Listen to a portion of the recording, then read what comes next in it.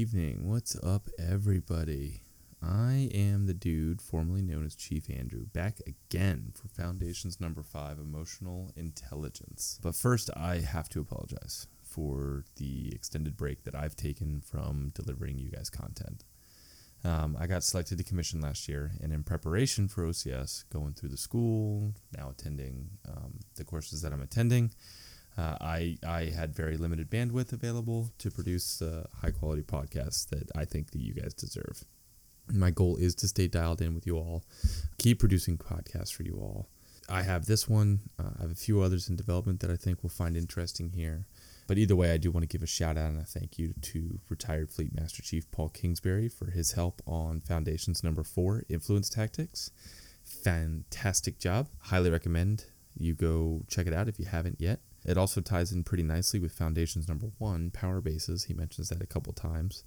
And that can really help operationalize some of the topics that I've at least been talking about at Foundations and have generally been talked about at Don't Give Up the Ship. So, obviously, I got selected to commission. So I do want to offer to anybody before we get started, if you are looking to pursue an officer program of some type, feel free to reach on out here at the podcast, and I will 100% work and mentor you through the process. I did the OCS, Officer Candidate School route, which is probably a fun story given my background, but I know a few people who did the Limited Duty Officer and Chief Warrant Officer, so if this is something that you're interested in, feel free, reach out. Let's get you in contact with people to help make those goals a reality. I would also recommend to go give a listen to episode 67 of Don't Give Up the Ship, Officer Programs, so that you have a pretty strong working knowledge, but I'm here to support no matter what. So with that said, let's get back to the foundations.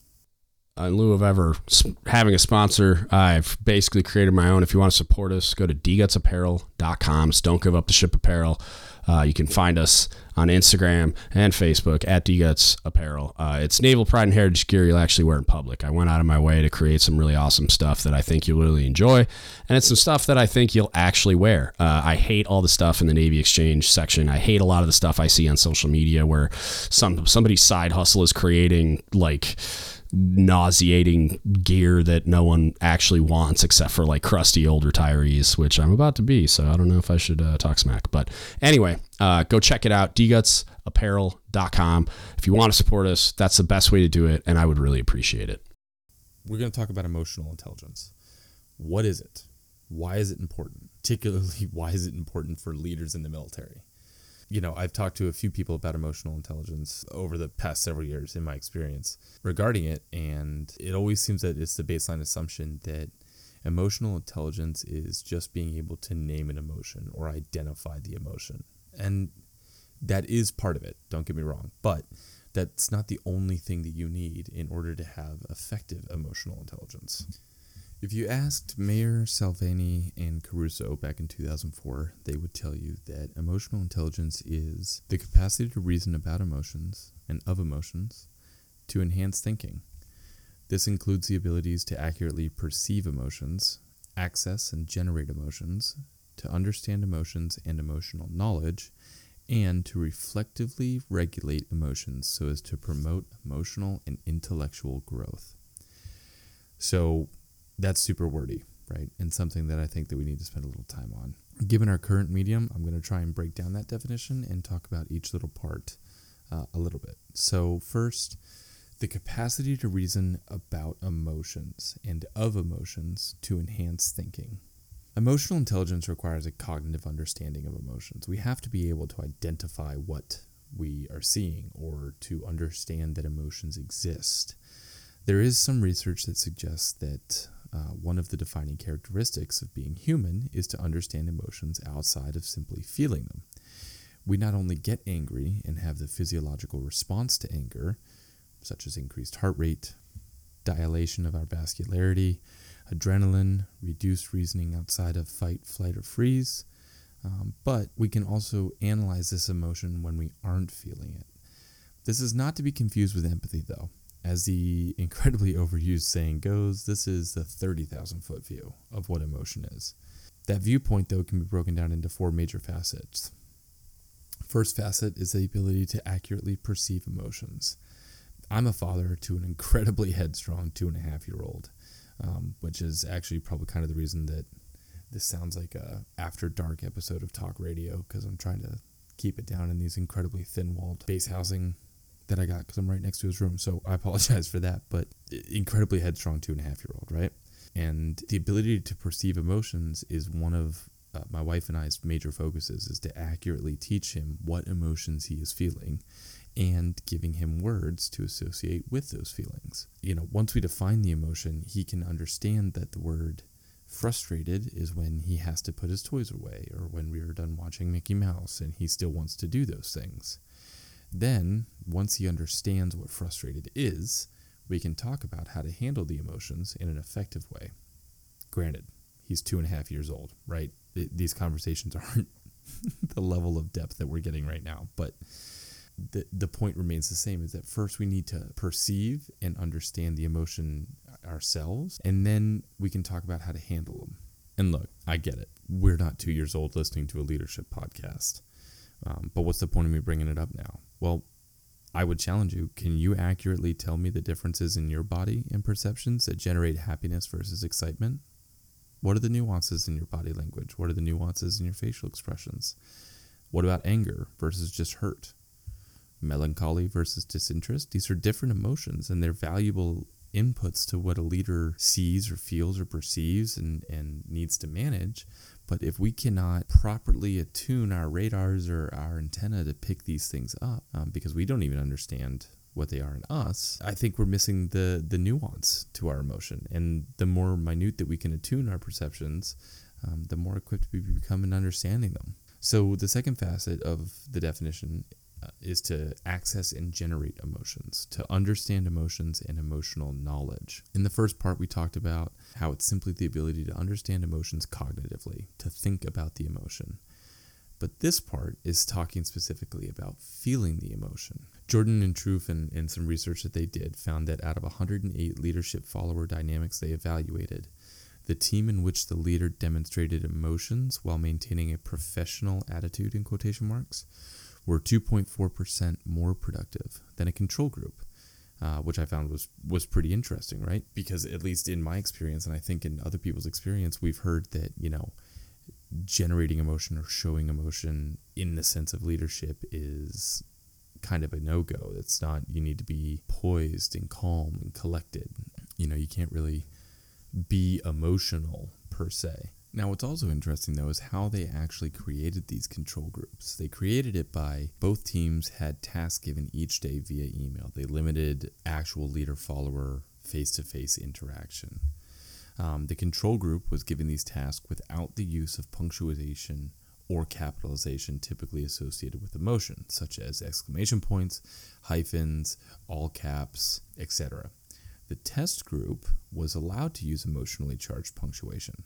It was a very small difference, but one that proved effective. It showed a 2.4 difference in productivity over the course of 9 weeks, at least according to this specific study. And I want to clarify, this study has its fair share of critics, and the results have proven to be a little hard to repeat. But despite the possible lack of scientific backing, and I want to say the possible lack because emotions aren't exactly scientific. But anyway, despite the possible lack of scientific backing, it brings up and demonstrates that this aspect of emotional intelligence, this ability to feel the emotion specifically, demonstrates that well. We have to not just understand emotions. You can't be, for my Star Trek nerds out there, you can't be Data on the bridge of the Enterprise who understands what happiness is or sadness is or anger or frustration, but he can't feel them, right? And there's actually a really good subplot in the whole series about how he's trying to understand and feel those emotions. Sorry, I'm a little bit of a Star Trek nerd. You're just gonna have to bear with me on that.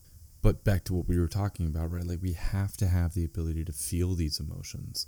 We can't just understand them. And that's why things like mission, vision, and guiding principles are so important to organizations, because they activate our emotions towards the community standard.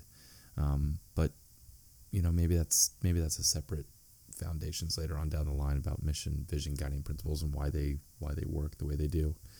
So the final aspect of the definition of emotional intelligence we're using is to reflectively regulate emotions so as to promote emotional and intellectual growth. The operative word here is reflectively. We must not only understand emotions in the general and feel emotions ourselves, we've got to reflect on them and how we felt them and what emotions we felt and in what context we felt them. This is perhaps touching the most important, in my mind, aspect of mindfulness and the benefits of meditation, but at a minimum, it requires us to consider our emotional reactions to our environment in order to better understand the emotions and how we tend to feel it. So let me elaborate a little bit on that. My happy feels different than your happy. It's the same emotion. There's no doubt about that. We can both experience it, and we could probably both identify it in the other one. But when I feel happy, I might describe it as a calm contentment, while you may describe it as inspiring safety. Neither of these is a wrong definition because at our core, emotions are personal. And here's the one thing that I want you to take away from this episode. Leadership is personal. Period. Full stop. That's it. It's personal. It's why emotional intelligence requires personalized attention and effort in things that are as messy as emotions. It's foundational, fundamental, effective leadership. I have to spend the time learning who you are to effectively lead you, and you need to spend the time getting to know me in order to be an effective follower.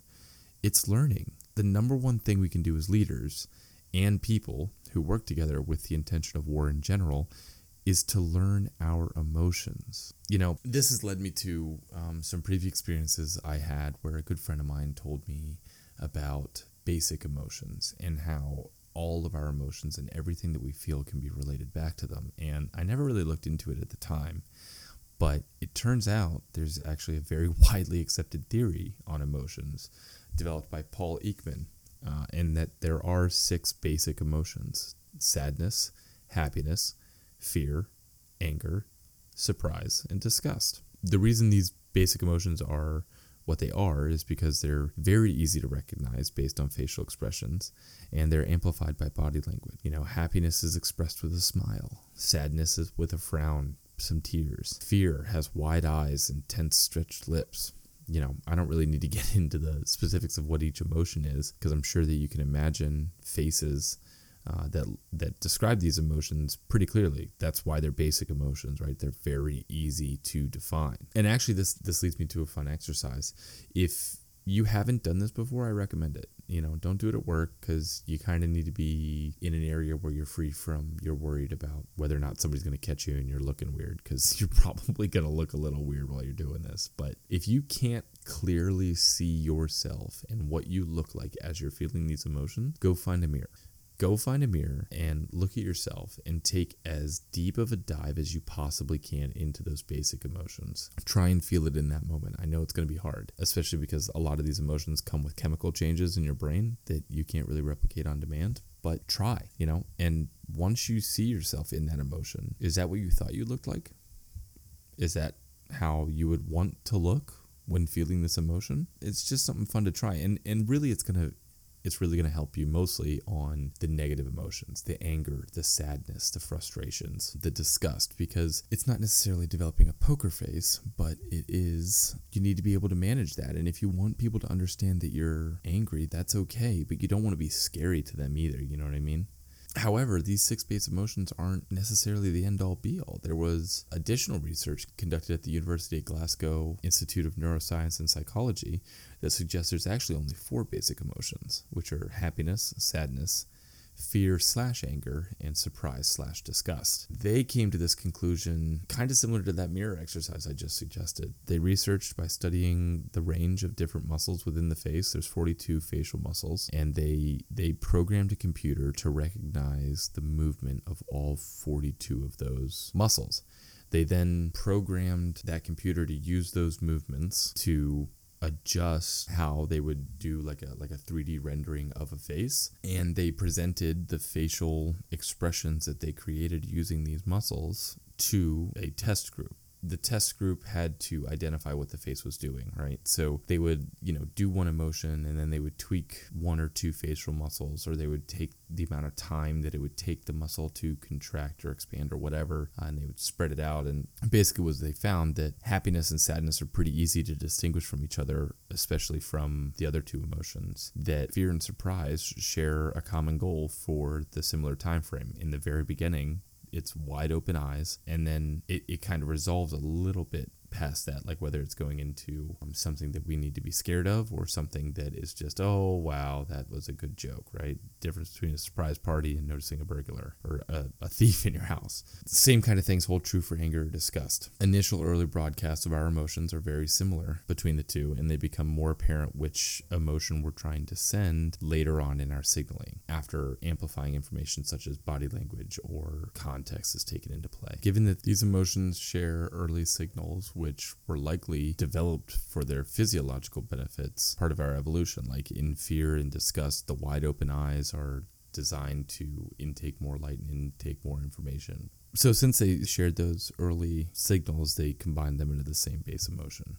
But these base emotions are a lot like primary colors. They can combine in various ways to create our perceptions of other emotions, and those are called complex emotions. So you have your basic emotions and complex emotions. Complex emotions are any combination of two or more of these emotions. For instance, hate is a combination of fear, anger, and disgust. Elation, happiness, and surprise. This can get a little bogged down if you try and create a root cause for every emotion you feel, but the basic understanding of these emotions lead us to understand every person, basically. So certainly with the basic emotions, they are very clearly recognizable, and in general, I'm sure all of us can believe that on the surface, it's pretty easy to identify and diagnose how people are feeling, right? Well, we all know that tears are associated with sadness, and smiles are associated with happiness, and being red-faced is associated with being angry, right? But those three things could also be from hysteria, both good or bad, relief, or embarrassment. The ability to properly diagnose emotions is a skill we're constantly developing, and one that changes through time as proper or polite displays of emotions and societal views on emotions change. Societal norms can play into it. Ethnicity and culture absolutely influence our displays and the acceptance of emotion. Kind of touching on some of the perceptions on why going to mental health is hard, or the fleet's acceptance of the warrior toughness thing, has a lot to do with what we as a military culture view as appropriate as far as emotions. Coming from my experience as a leading petty officer in 1st Marine Division, this was a while back, but my perception at the time was that me being emotional, particularly if I was hurt, sad, or depressed, was the antithesis of what a good leader did. I've since changed my perceptions, but those still existed back then, so maybe I didn't go ask the questions or be emotional when I needed to. In addition, there's a plethora of research surrounding the disparity between emotions in men and emotions in women and how they're perceived. As an example, right, assertiveness is perceived and responded to based on assumed gender roles, right? A dominant, assertive male leader has leadership potential and is directed and can handle tough situations, while a dominant woman may be looked at as mean or controlling and people may not want to follow her. I'm certainly not trying to turn this into a conversation about emotional labor disparity, but it's something that could be worth diving into later. I don't know. Gonna have to think on that.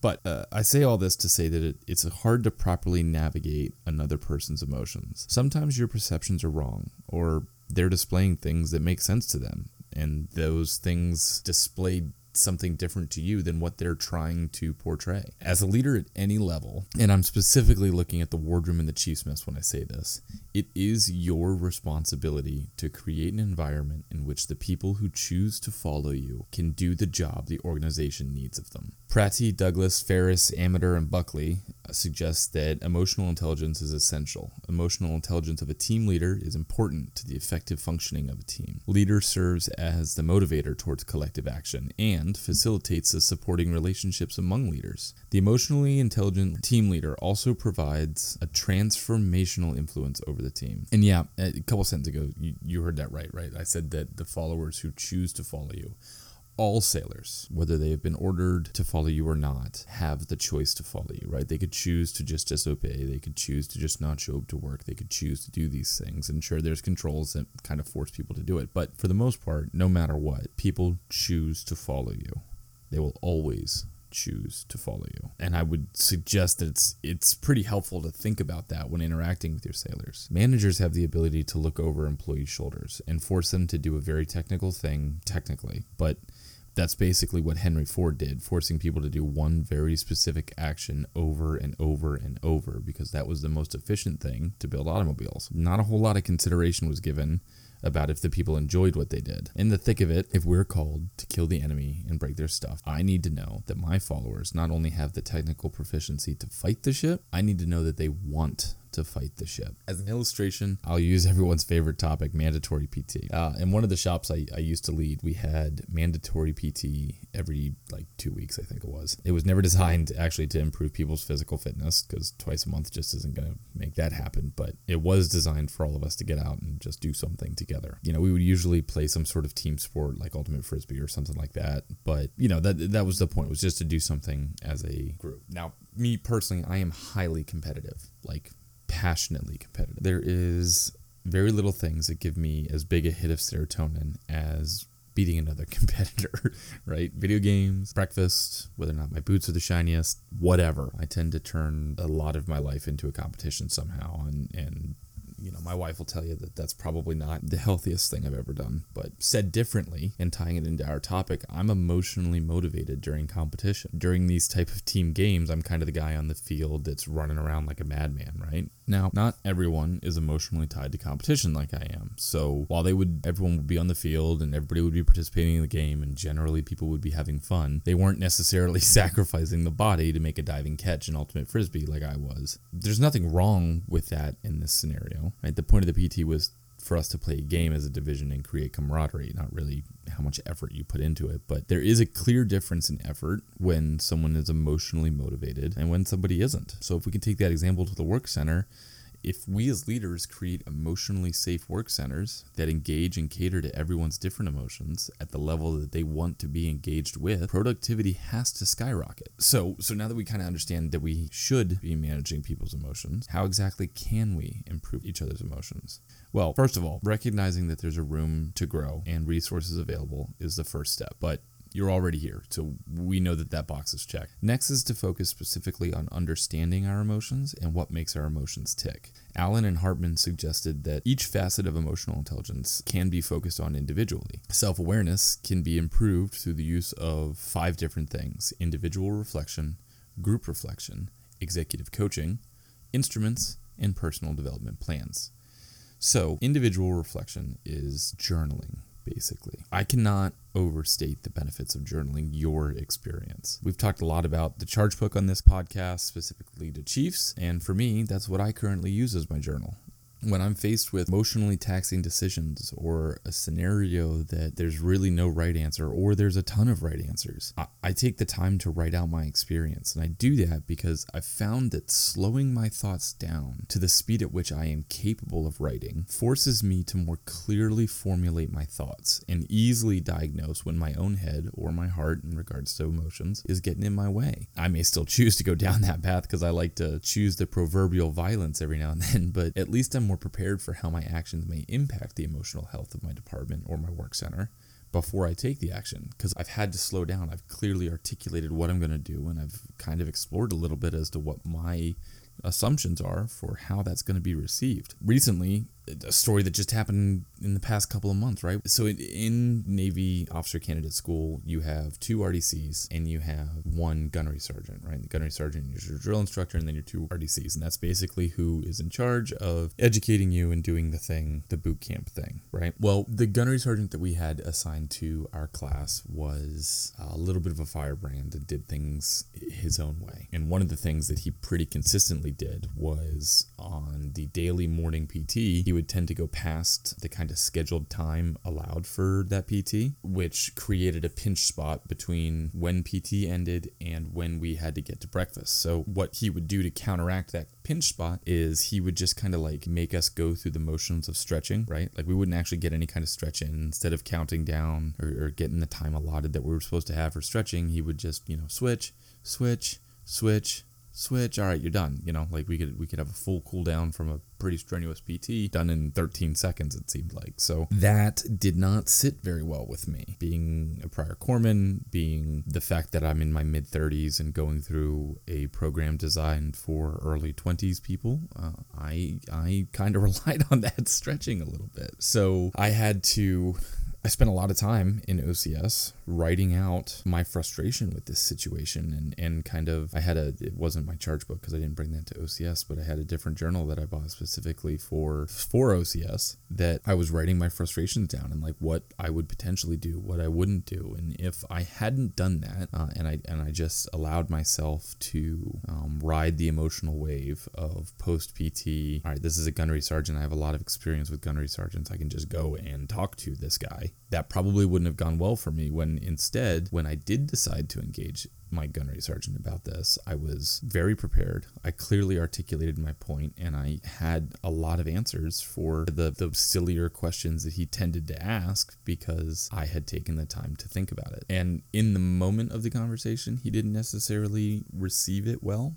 But over time, we stopped having that problem and he started to allow a full stretching scenario. So that was the benefit of journaling, right? Like I took the time, I slowed down, and I came up with a good solution as to what we could do. So the second thing that we can do to improve our self-awareness and emotional intelligence is group reflection. So self-reflection was writing in a journal, and obviously it doesn't make a whole lot of sense for a whole department to journal together. But anyone who has any experience in the new leader development courses from NLIC knows groups can do things like chart pack exercises. And if you don't know what a chart pack is, it's basically where that like giant sheet of paper where you rip it off and it sticks to the wall. You can do chart pack exercises where you like prompts are given and then small groups of like 3 or 4 or 5, depending on how big your shop is, formulate responses to them and then brief those responses to the larger group. As an example, writing prompt could be, you have a sailor who just let you know that they're having significant relationship issues at home. How do you talk with that sailor in that moment? Give people 5 minutes and then have those individual groups talk about it as a whole in the class. You'll get answers of like, oh, well, you got to be empathetic. You've got to be understanding. You don't want to tell him that it's his fault, or maybe you want to ask about whether or not this is causing some sort of depression, like that kind of stuff. You get those kind of answers, right? And after that group breakdown, you can then follow that up with another prompt of like, should you follow up with that sailor? At what point does your accountability end or your responsibility end to that sailor? Things like that. This allows us personally to divulge our personal emotions in relationship to workplace scenarios and then provide that personal emotional reaction into the group setting in a safe way where the group as a whole can determine if they want to adopt that as the truth or not. This is worth its time in gold since it's fundamental in building a work center culture that everyone is invested in. If you want to build a culture, if you want to build something where people are invested in, want to be at work, do things like this because your workplace culture will inherently be inherently a part of that workplace culture because they help build it. I can't overstate how important doing stuff like this can be. And even if you don't have chart pack exercises, right? Just thought exercise this out at muster someday instead of just passing down things like, oh, yeah, well, we got to do a uniform inspection next week. We got, this 3M to do, whatever. Do things like this. Have a thought exercise. See what your sailors have to say. You might get some interesting answers. Third thing that you can do to improve emotional intelligence is executive coaching. So that's kind of the formal relationship between a coach and a client to develop behavioral improvements. In the Navy, we call this type of dynamic a mentor-mentee relationship. But personally, I'm not really a fan of how the Navy does this kind of stuff. In my experience, it's almost expected that the mentee does all the work and the mentor just gives advice when asked, which is a little silly if you ask me. I had, at my last duty station, I had a HM3 who, well, he's HM2 now, but had an HM3 who was suggested to ask me to be his mentor because him and I have very similar thought processes and just how we experience the world. So he came and asked if we could have a conversation, and we did. And the way that this mentee-mentor relationship worked for us, like we didn't fill out the paperwork or have that silly kind of forced interaction every 6 months or whatever, but I would shoot him text messages every now and then. And every time we got together, we would have specific things we were going to talk about. And when we left, he would kind of have homework, right, to bring to the next meeting that we had, which we clearly scheduled. While the mentee is the one who's going to be doing the work, is going to be trying to develop themselves, the person who's doing the coaching, the person who's doing the mentor, has to be willing to put in work to develop the plan for the other person to follow. You can't just go to practice for any kind of sports. This is called coaching, right? Executive coaching. You can't just go to a sports practice and there not be a plan and just have the coach standing there like, well, yeah, what do you guys feel like we need to work on right now? No, that's not how it works. If you're a mentor, you need to build the plan. You need to build the practice. That was a little bit of a soapbox there, but whatever, we're going to take it. And finally, instruments to improve emotional intelligence. There's things that Allen et al. Suggest that are like 360-degree feedback or self-assessments that you can do. For those of you that don't know, 360-degree feedback is when you kind of get an evaluation, not necessarily a formal evaluation, but some sort of feedback from people all around you, people who follow you, so the people below you as far as direct reports go, people above you, like the people that you directly report to, and then your peer group, right? If you get feedback from all of them on how you do what you do, that's 360-degree feedback, which rumor has it that the new Navy evaluation system is going to incorporate that somehow. But, one, I haven't really seen it, so I can't guarantee that is true, and it'll be interesting to see how that plays out. As far as emotional assessments go, there's things like the Mayer-Salovey-Caruso Emotional Intelligence Test. It's very similar to behavioral or personality assessments, and other instruments that are useful in this, particularly regarding cultural or ethnical differences, is the Harvard Implicit Association Test, which can give a very objective scientific self-evaluation about our inherent biases that we all have. And there's a ton of different ones on the website. I highly recommend going and just kind of clicking around the Implicit Association Test website for a little bit. It's pretty fascinating. Finally, simulations are things like case studies and elaborate outdoor activities. I think we all know what case studies are, but they're basically just, you find paragraphs or a story about some sort of leader or work center that either did something really good or really bad. Usually, most of the time it's really bad, and you kind of break down and discuss with your group about things that we agreed with that the leader did, things that we don't agree with, some situations that we think may come up because of this, like that kind of stuff. And those really help, like with the thought experiments, similar to group reflection. And large-scale outdoor activities are things like major off-site team building events, but specifically to the military. A good example of this was when I got to serve as the medical support for the 2-week summer cruise for the Marine Corps midshipmen from the academy. So we did it in the Mountain Warfare Training Center in Bridgeport, California, and basically we just spent 10 days out in the wilderness doing all kinds of stuff, like rappelling down a cliff. We built like a rope bridge and then pulled ourselves across the creek. We did massive hikes, setting up, bivouac areas and sleeping situations. And it was really cool to develop and help develop emotional intelligence through conversations and thought processes while doing these hard activities and living together in a difficult environment. So I think that's where I'm going to kind of wrap it up a little bit for tonight. In closing, I do want to leave you with some data to kind of drive home why this stuff is so important. So in 1994, there was a study done at American Express that financial advisors working there who worked under trained leaders in emotional intelligence could grow their business 18.1% over 15 months compared to 16.2% by advisors who worked under leaders not trained in emotional intelligence. So that's a 1.9% delta over just because somebody's trained in emotional intelligence. Kind of backing up those claims, Jordan and Troth in 2017 evaluated 108 different teams across multiple cultures and ethnicities and found that teams with a higher collective emotional intelligence outperformed other teams in direct comparison. So they basically just racked and stacked those 108 teams, and they found the ones with higher emotional intelligence outperformed in direct comparison. High emotional intelligence was also positively correlated with creative conflict resolution strategies, and that collaboration in general was more likely to happen between members with higher emotional intelligence. That result was also true even if only one person in the group was rated as a strong, emotionally intelligent individual. So not everyone even has to be trained in this. Just one person can make the difference. And finally, Rigo et al. Found that Leaders' emotional intelligence scores affected team creativity, and when leaders demonstrated self-control against criticism and were more empathetic, creativity blossomed. Even further in that study, an increase in worker productivity occurred within 1 year, even when controls were adopted to count for other variables. Being emotionally intelligent is a requirement for effective leadership. And I think I've done a pretty decent job of articulating why I view it as foundational. With that, I'm going to wrap up by saying go and participate in one of those new leader development courses being offered around the fleet. And if possible, do so outside of your chain of command and community if you can help it. If you're a surface cat, go and get some leadership training from those goofy submariners. If you're in aviation, trade your brown shoes for some black shoes. If you're FMF, go to a nearby Navy base or invite your Marine peers to attend a course with you. Start a journal. Have these thought exercises at muster. Reflect on your experience and develop and build that experience with your team. So I'm always looking for new ideas for new foundational episodes. I know, like I said at the beginning of this whole thing, I do intend on continuing to produce for you. So if you have ideas or you have leadership rabbit holes that you want to go down or that you find really interesting, shoot us a message. Let me know.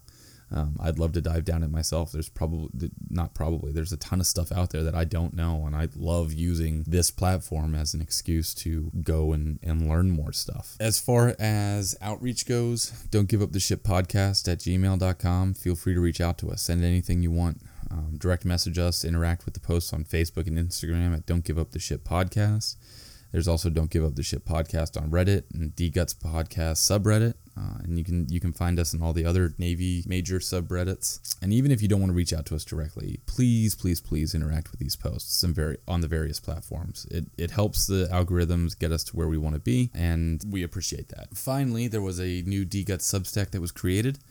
There's some articles that are being written right there, over there, and like different styles of podcasts that are happening. So go check that out at the DGuts Substack. And then if you want to support us, help us keep the lights on, go check out dgutspodcast.com/shop. It pays for subscription fees and everything like that. There's absolutely no profit that anybody here at DGuts is getting. There's some cool stuff, stickers, shirts, that kind of stuff. Overall, you get something. We get to keep bringing you content. And if you want to support all of our projects, not just this podcast, go check out the new dgutsapparel.com for some Navy pride and heritage gear that you'll actually wear in public. There's some good hoodies, shirts. There's some cool stuff out there. So with that, it's been a pleasure. And thank you for listening. And as always, don't give up the ship.